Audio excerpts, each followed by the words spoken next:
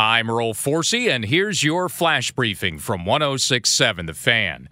Offseason begins with a bang for the Redskins, who officially announced on Friday they are releasing Josh Norman and wide receiver Paul Richardson. Those moves free up about $14.5 million in salary cap space, so puts the Redskins at this point around $53 million under the salary cap for free agency. Two other players also cut by the Redskins on Friday as well, defensive end Chris Odom and defensive back Kenny Ladler.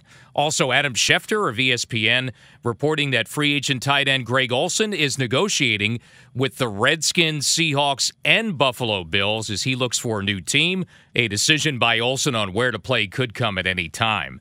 Baseball, the fallout continues from the Astros sign-stealing scandal. Nats GM Mike Rizzo, latest to weigh in on it, saying on Friday, "I know it could not happen with the Washington Nationals because I would not allow it to happen."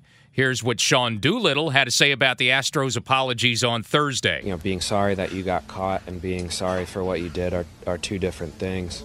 And, it's not going to go away in one day. There was an XFL trade on Friday involving the D.C. Defenders. Jake Russell of the Washington Post is reporting that Defenders sent defensive back Bradley Silve to the L.A. Wildcats for linebacker Anthony Johnson. Silve had the league's first ever pick six last weekend in the Defenders' Week 1 win against Seattle. Of course, D.C. back in action tomorrow at Audi Field against the New York Guardians. 2 p.m. kickoff for the action on 106.7 The Fan.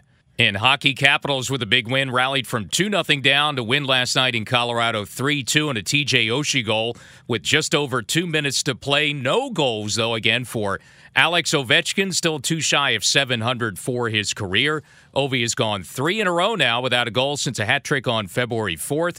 Capitals play again Saturday night at Arizona. And a former Caps coach, Bruce Boudreau, has been fired by the Minnesota Wild. He is the 8th NHL head coach to lose his job this season.